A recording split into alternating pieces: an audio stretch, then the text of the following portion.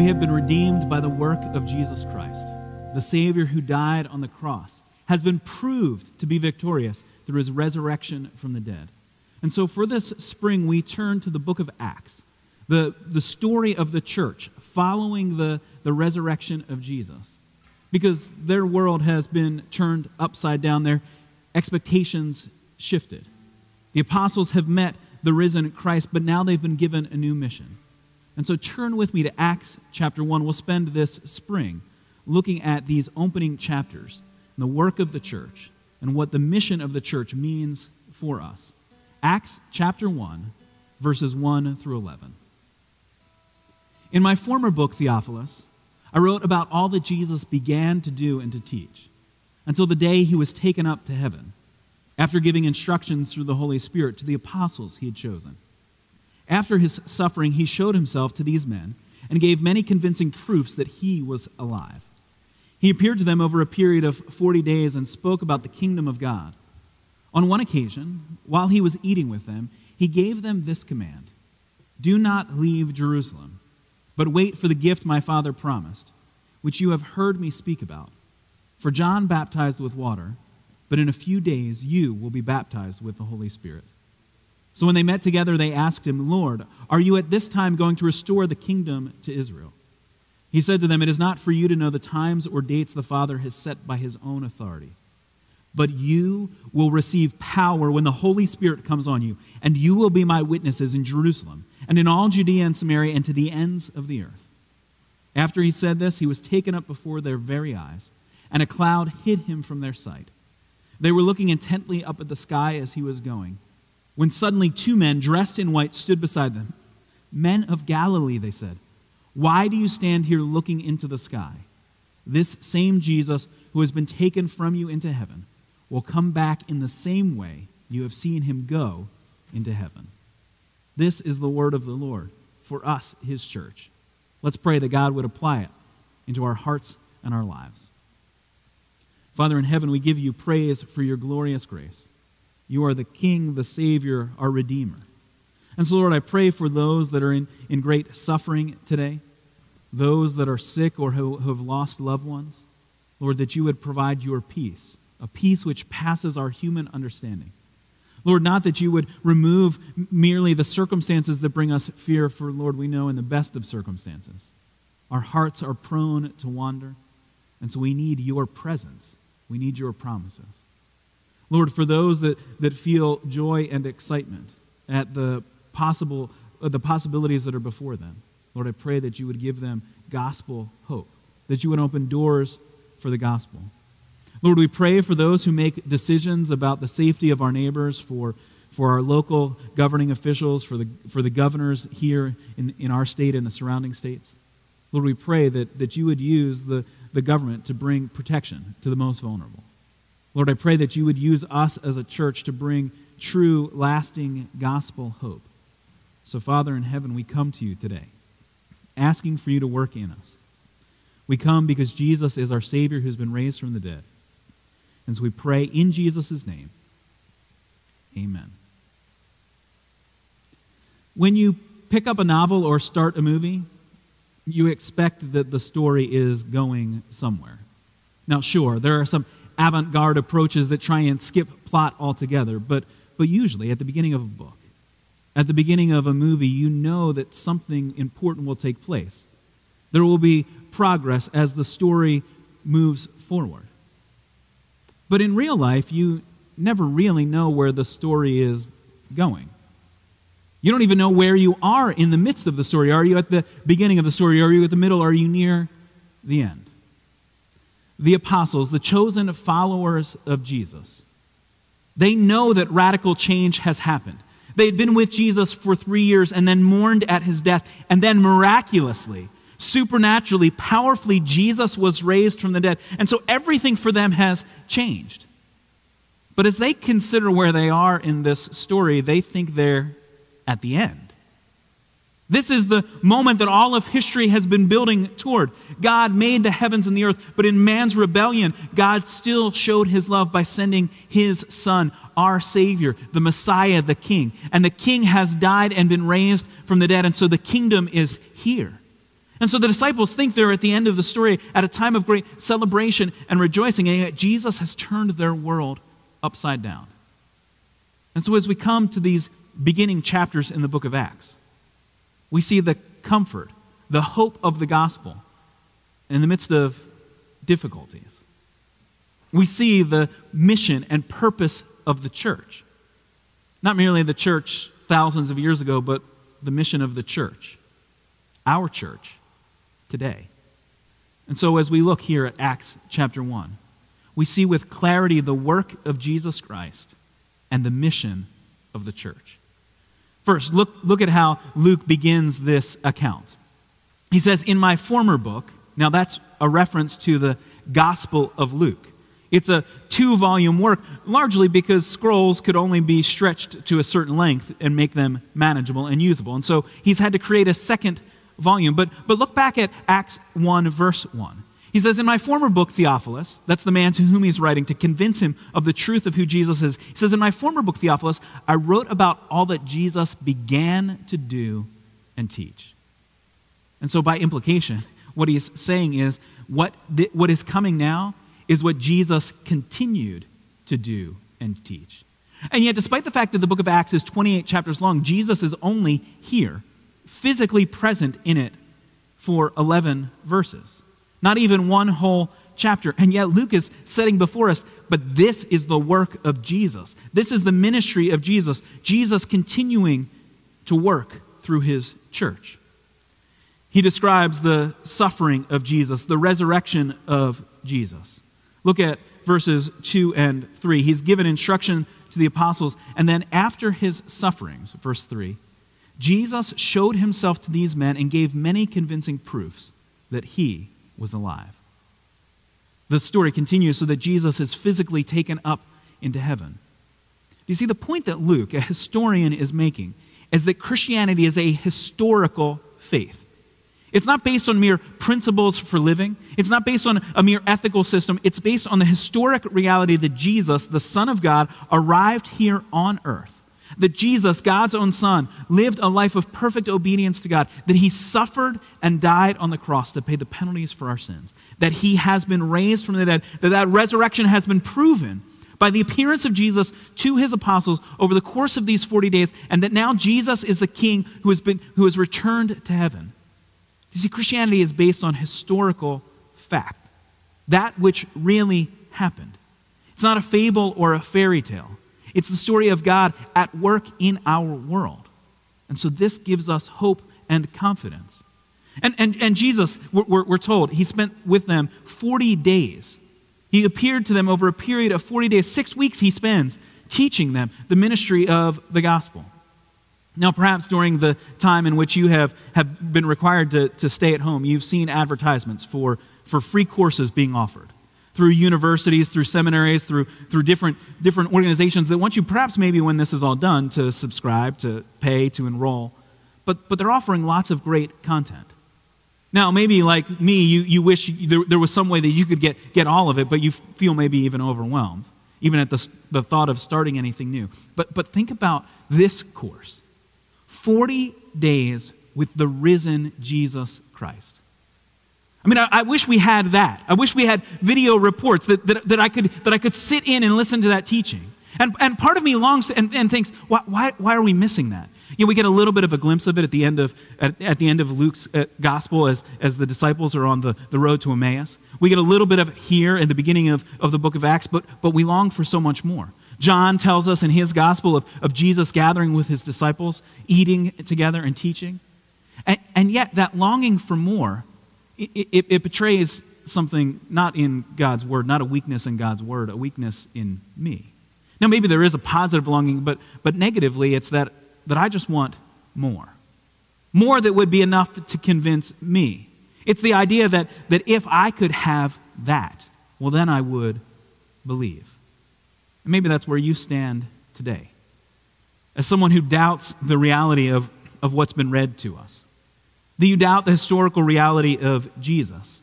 And you think, well, I would believe if God had made himself more clear. Well, I would believe if I could get answers to these specific questions. Maybe the questions have multiplied for you in recent days. I would believe if there weren't competing claims to the truth, if there weren't so many religious and spiritual claims out there, then I would believe.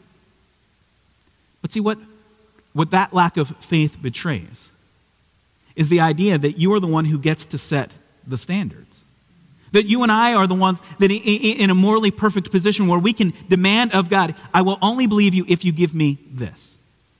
And yet the Scriptures are sufficient for us. The reason Luke doesn't spend his time giving us a detailed account of what Jesus taught over those 40 days is that he gives us here in 11 verses everything we need. The assurance that Jesus Christ has been raised from the dead, the eyewitnesses to prove this to us, and then the mission of the church given to us. We have everything we need to believe. To continue in our unbelief as a result of our sin, our rebellion. And see, when we say, I would believe if only, see, the problem is usually we add another if only. If only I get this, and then we're given that. And then we add another if only, because for many of us it's a resistance rooted in sinfulness. And so what the Scriptures call you to do is to put your trust in Jesus, to believe what is announced to you as historical fact, as gospel reality, as truth for your life. See, Luke is telling us that Jesus is continuing to work in his church. We have the convincing proofs shown to us in his word that Jesus has been raised from the dead. And then look at verse 4 with me to see the command that Jesus gives to his disciples.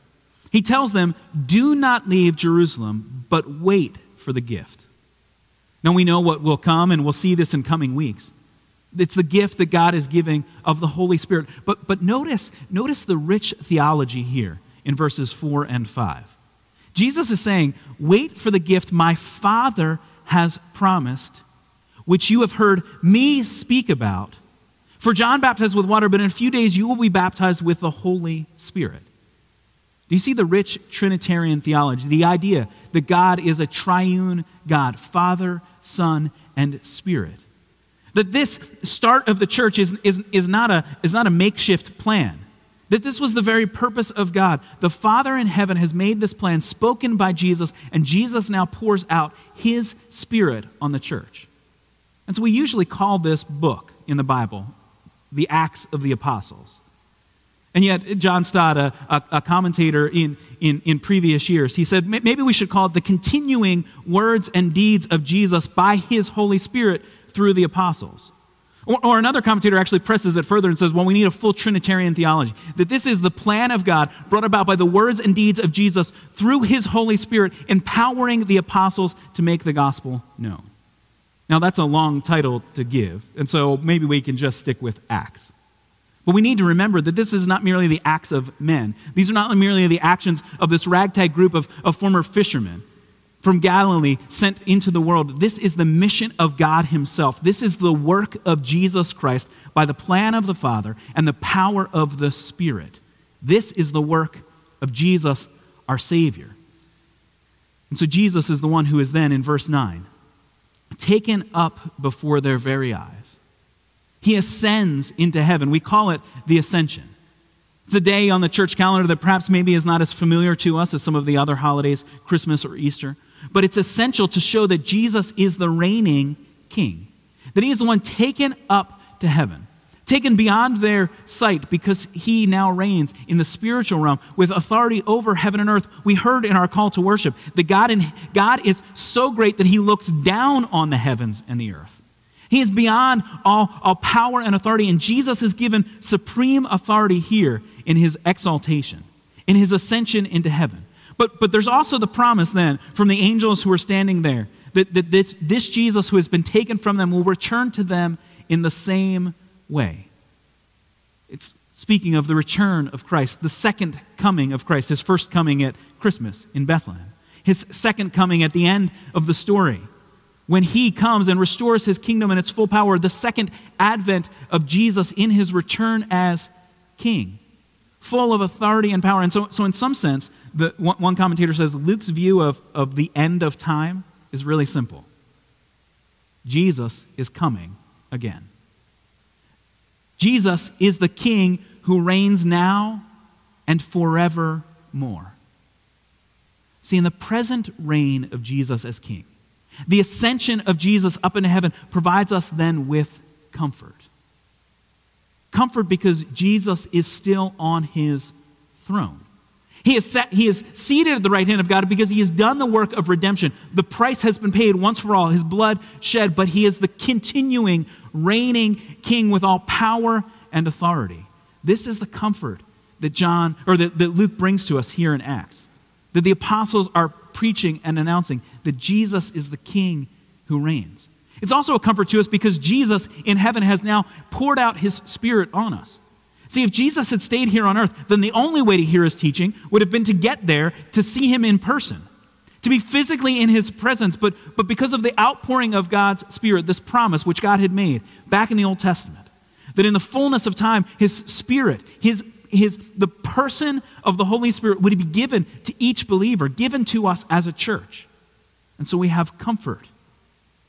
See, in the end of the story matters to us. Because we feel in a world turned upside down, like we don't know where we are. And I can't make predictions. Every prediction that I would have made 2 weeks ago would make me sound foolish today. Things that I said 6 weeks ago would make me sound like an arrogant jerk. Well, you might say, well, things you said 6 minutes ago, Kevin, probably have made you sound like an arrogant jerk. But see, every prediction I've made about where are we, even in the midst of this timeline of the current global pandemic, I have no idea. But I do have a truth to which you and I can hold on to. Jesus reigns as the king, and he is coming again. See, this is hope for us right now. The world is not out of God's control. Jesus reigns as the king, and he is coming again. This pandemic will not have the final word. It might be the last thing that's written on your death certificate, but it will not have the final word if you have put your hope in Jesus Christ. Jesus Christ, the Redeemer, the Savior, the King, the one who has been raised from the dead. And so we see here in the opening of Acts, the authority of Jesus, the lordship of Jesus, the kingdom of Jesus. And yet, the apostles misunderstand it, don't they? Because we see the work of Jesus, but we also see the mission of the church. Jesus in verse 7, in verse 4, gave them the command to wait. Wait here. Don't go anywhere yet. Wait here until the Spirit is given to you. And we'll see that come in the next chapter. But the disciples, in eager anticipation of what he's teaching them about his kingdom, again, they're thinking perhaps of a physical kingdom, a political kingdom, a military kingdom. Yes, it surely has religious overtones because Jesus is the Messiah, but they're not thinking merely in spiritual terms. They're thinking in pragmatic, practical, right here, right now, what does the kingdom of Jesus look like? And so they ask him in verse 6, Lord, are you at this time going to restore the kingdom to Israel? Now, admittedly, throughout the Gospels and even in the book of Acts, we will see the disciples ask bad questions, but I don't think this is one of those. Because they have waited, they have read the scriptures, they see that the Messiah is here, and so they don't realize they're right in the middle of the story. They think they're at the end. The king has come. Is this the moment right now when the kingdom will be restored? And Jesus is telling them that yes, his kingdom has been restored. But he's the king who will reign in heaven so that the spiritual kingdom of his church can spread throughout the earth, that people will hear the gospel message. And so he gives them a correction in verse 7. He says, it's not for you to know the times or dates the Father has set by his own authority. Don't worry about when. Worry about who has the authority. See, so many times in our lives, it's appropriate to ask when. You need to know what time do I need to show up for this event, or you used to need to know what time you needed to show up for events. Right now, everything just blends together at home. But it's often appropriate to ask, when will this happen? And maybe that's a question we're all asking now. When will this end? When will this take place? But you see in Scripture, we often don't get an answer to the question of when. We get an answer to an even more important question. Who? Who is in control? Who has the authority? And so Jesus explicitly tells them in verse 7, it's not for you to know the times or dates. Don't worry about when. Worry about who has the authority. And actually, there's no worry there. It's a confidence that God himself, the Father in heaven, has all authority right now. And so he then gives them here in verse 8, this pivotal verse which sets the stage for all that will come in the book of Acts. Verse 8 giving us both a sort of a geographic table of contents, but also in clarity the mission of the church. But you will receive power when the Holy Spirit comes on you. You will be my witnesses in Jerusalem and in all Judea and Samaria and to the ends of the earth. It's a geographic pattern that we'll see. In these opening chapters, we'll stay close to Jerusalem, in Judea, close to Jerusalem. But then the church will be scattered and take the gospel into Judea and Samaria. And then by the end of the book of Acts, the gospel will be taken to all of the known world. And the work of the gospel spreading throughout the kingdom of Jesus, because God's kingdom doesn't have a geopolitical boundary. His kingdom knows no boundaries. His kingdom knows no end. And so when the disciples ask, what's the end of the story? When will this end? Jesus answers them with a geographic destination. Take it to the ends of the earth. They want to know when the end of time will be, and he says, right now is the time to take the gospel. And notice the empowering work of Jesus. Again, we've said that this is the continuing story of all that Jesus is doing and teaching. He tells them that the plan of the Father, the authority of the Father, is now being given to them. They will receive power when the Holy Spirit comes upon them. God himself indwelling his disciples so that they are empowered to take the gospel. Elsewhere in the New Testament, this language of power is described to us as the same power that raised Jesus from the dead is the power now given to you as a believer in Jesus Christ to take the gospel message. And so this is the mission of the church. This is the story of the book of Acts, that the disciples are witnesses, taking the gospel to the very ends of the earth. And so, having seen Jesus lifted before their very eyes, taken up into heaven, the disciples are standing in verse 10, staring into the sky. They are looking intently. They're gazing because they have just witnessed a climactic moment in history. Jesus, the King of heaven, has been raised up off of the physical earth to ascend into the heavens to reign as the King. And so they're standing there and staring when we're told in verse 10 that suddenly two men dressed in white stood beside them.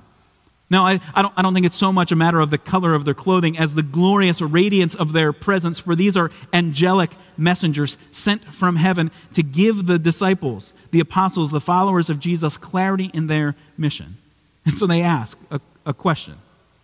Men of Galilee, they said, why do you stand here looking into the sky? Now, at one level, the disciples can say, because we just saw Jesus, the King of the universe, ascend to sit down on his throne. We were at the coronation of the King of heaven. Of course, we're standing in awe. And yet there's in these words from the angels a mild rebuke. It's not a strong rebuke because, yes, something radical has just taken place. But it's a reminder to them that now is not the time to stand staring into heaven. Now is the time to get on with the mission of the church. And perhaps many of us feel caught in this kind of moment, just standing and staring, not knowing what to do, wondering when will things change. And maybe what we need here in the book of Acts is that shove forward, that momentum to move forward into the mission of Jesus the King. And I don't want to add burdens to you because I know many of you are overburdened. Your job has become twice as hard, or the search for a new job is extremely difficult. Many of you have added on extra responsibilities of parenting children, caring for them full-time, of the difficulties of navigating even something that used to be so simple like running out to grab something from the grocery store. Now takes hours or days of planning to keep you and your neighbors safe.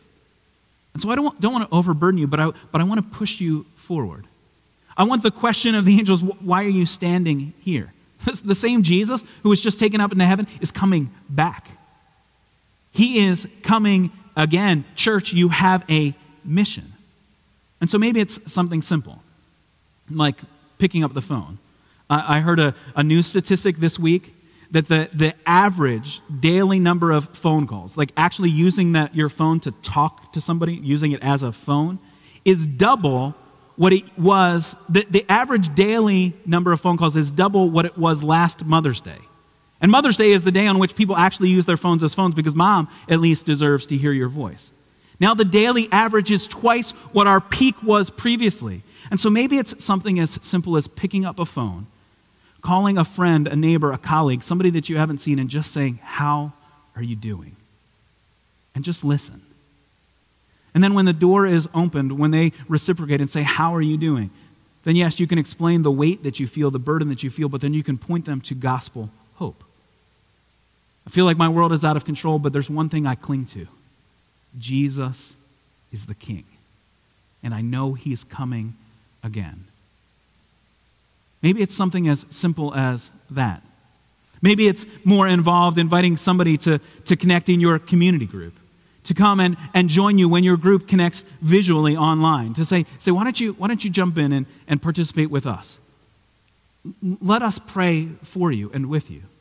Maybe it's simply a clicking the share button when this video is posted finally, and share it with somebody. Or pull out a clip from it and say, "Hey, I think maybe this would be an encouragement to you or a challenge to you. Is there a time that I can call and follow up and talk?" Or maybe if it's a neighbor that you connect with who doesn't have access to us online, to just remind them that they can still tune in on their radio to WDEL at 9:30 on Sunday mornings. Just turn their dial to 101.7 and hear gospel hope from the Word of God. So you and I still have open doors for the gospel to be made known. Now, some of you are actually sitting and thinking, well, I want to do more than just a phone call. And maybe some of you have the energy, the excitement. Maybe you have the space in your schedule to do something more, to be more creative. Maybe it's time for you to say, you know what, I'm going to host a Bible study. I'm going to call my neighbors, the ones that I've hesitated, and just say, hey, could you and I connect? Maybe it's calling them and saying, would you read through a book with me? Taking a book like Tim Keller's The Reason for God and saying, would you read a chapter this week and talk through it with me? Maybe it's looking for ways to, and maybe even asking a deacon or deaconess for help and saying, hey, I think people are grieving. Is there something we could do? Could we host an online grief share? See, I don't think that this is a burden that should merely be placed on the leaders of the church. The church, and maybe we've seen this with greater clarity right now because we've been forced to decentralize, that we're not able to physically gather. The burden of the mission of the church is not merely placed on the apostles, it's placed on every believer. And so think creatively. Maybe you can do something practical. Maybe you can sew masks or gather other believers to do that, or gather your neighbors. Maybe you can call a neighbor or leave a note on a door and say, how can I help? How can I provide a meal? How can I run and get groceries for you? Maybe it's thinking more creatively of I'm somebody with a skill set. I could help those that are looking for jobs. I could do some online training for somebody here in the church. Maybe there are ways that you can creatively get involved in sharing the mission of the church. Maybe this moment is a moment for the gospel to be heard loudly and clearly. See, we should do so with joy and excitement. Yes, there's a mild rebuke in the words of these angels. Why are you staring into the sky? And maybe some of us need that rebuke today to move forward, but there's also great gospel hope and confidence. Jesus, who's been taken to heaven to reign as the King, he's coming again. See, the story in the book of Acts reminds us that Jesus is the one who lived the perfect life of obedience, died in the place of sinners, has been raised from the dead, and now reigns as the King in heaven. And this same Jesus has given us as a church his mission. He's empowered us by his Spirit according to the plan of God so that others would hear the message of Jesus Christ and put their faith in him. And maybe that's the call on you today. Will you put your trust in Jesus? Now, I remember decades ago an opportunity to go see a living nativity in New Jersey where I grew up. My family gathered, extended family, to go to this, and it was extravagant. It was scene after scene with actors in costume. And in the final scene, it told not just the story of Jesus's birth, a nativity, but it was a living nativity that in glimpses told the scene of Jesus' entire life. Narrators explained the purpose and work of Jesus' death on the cross. And then the final scene was Jesus standing with his disciples. It was the scene we've just read here in Acts chapter 1, the scene that comes at the end also of Luke's gospel, because he wants to make sure that you see how these two volumes fit together. It's the story of Jesus' ascension. And they actually had built a physical contraption that the actor playing Jesus rose visibly before your eyes up the side of the building into this awning that was painted to look like clouds, and he disappeared into the clouds. Then you're invited to come inside at the Christmas season and get some hot chocolate, have your questions answered, have somebody pray with you. But as we were walking away, see, they have to reset the scene for the next group. And my niece, who was just a little child, and you've maybe even heard me tell this story before. My niece, who was just a little child, as we're walking away, she's looking back in awe. And she looks back and she says, "He's coming back." But that's exactly the theological truth you are meant to walk away with. When Jesus goes up into heaven, we are meant to hear the words of the angels that this Jesus will come back in the same way. Jesus is the King right now, and Jesus is coming back. Church, this is the momentum that pushes us forward in gospel hope, in gospel confidence, that the good news is our good news, that Jesus is the King in heaven, that Jesus is our Savior. This is the momentum to push us forward in gospel obedience, to tell others that Jesus is the King. And when we look at his ascension into heaven, we have the truth. He's coming back. Will you share in his mission? Jesus, your King, reigns in heaven. Jesus is coming back. Let me pray that God would apply his word into our hearts. Father, many of us feel the weight of rebuke in the angel's words. We feel burdened by our circumstances. And so, Lord, I pray that we in your word would hear gospel, hope, and confidence. Father, I pray that we would have the joy of the knowing that we have been forgiven our sins. Father, for those of us that feel the momentum, the excitement of your word, the empowering of your Spirit, the promises of Scripture that Jesus is coming again, Lord, make us bold this week, maybe bolder than we've ever been before. In the face of fear and death, let us announce gospel hope. Let the message that lingers in people's minds as they fall asleep not be worry about what is coming, but the promise of Jesus as Savior. And so, Lord, make us your church, your missionaries, your witnesses. Father, we thank you for the grace of Jesus, our Savior, the glory of the gospel announced to us. And so, Father, we come today praying because Jesus is our Savior and Redeemer, the one who died to pay the penalty for our sins. We come praying because Jesus is our rescuer, our King, the one who brings his kingdom in all power and authority. We come because Jesus is the one who has promised that he is coming again. And so, Father in heaven, we come praying in the name of Jesus the Christ, Jesus our Messiah, Jesus the King. Amen.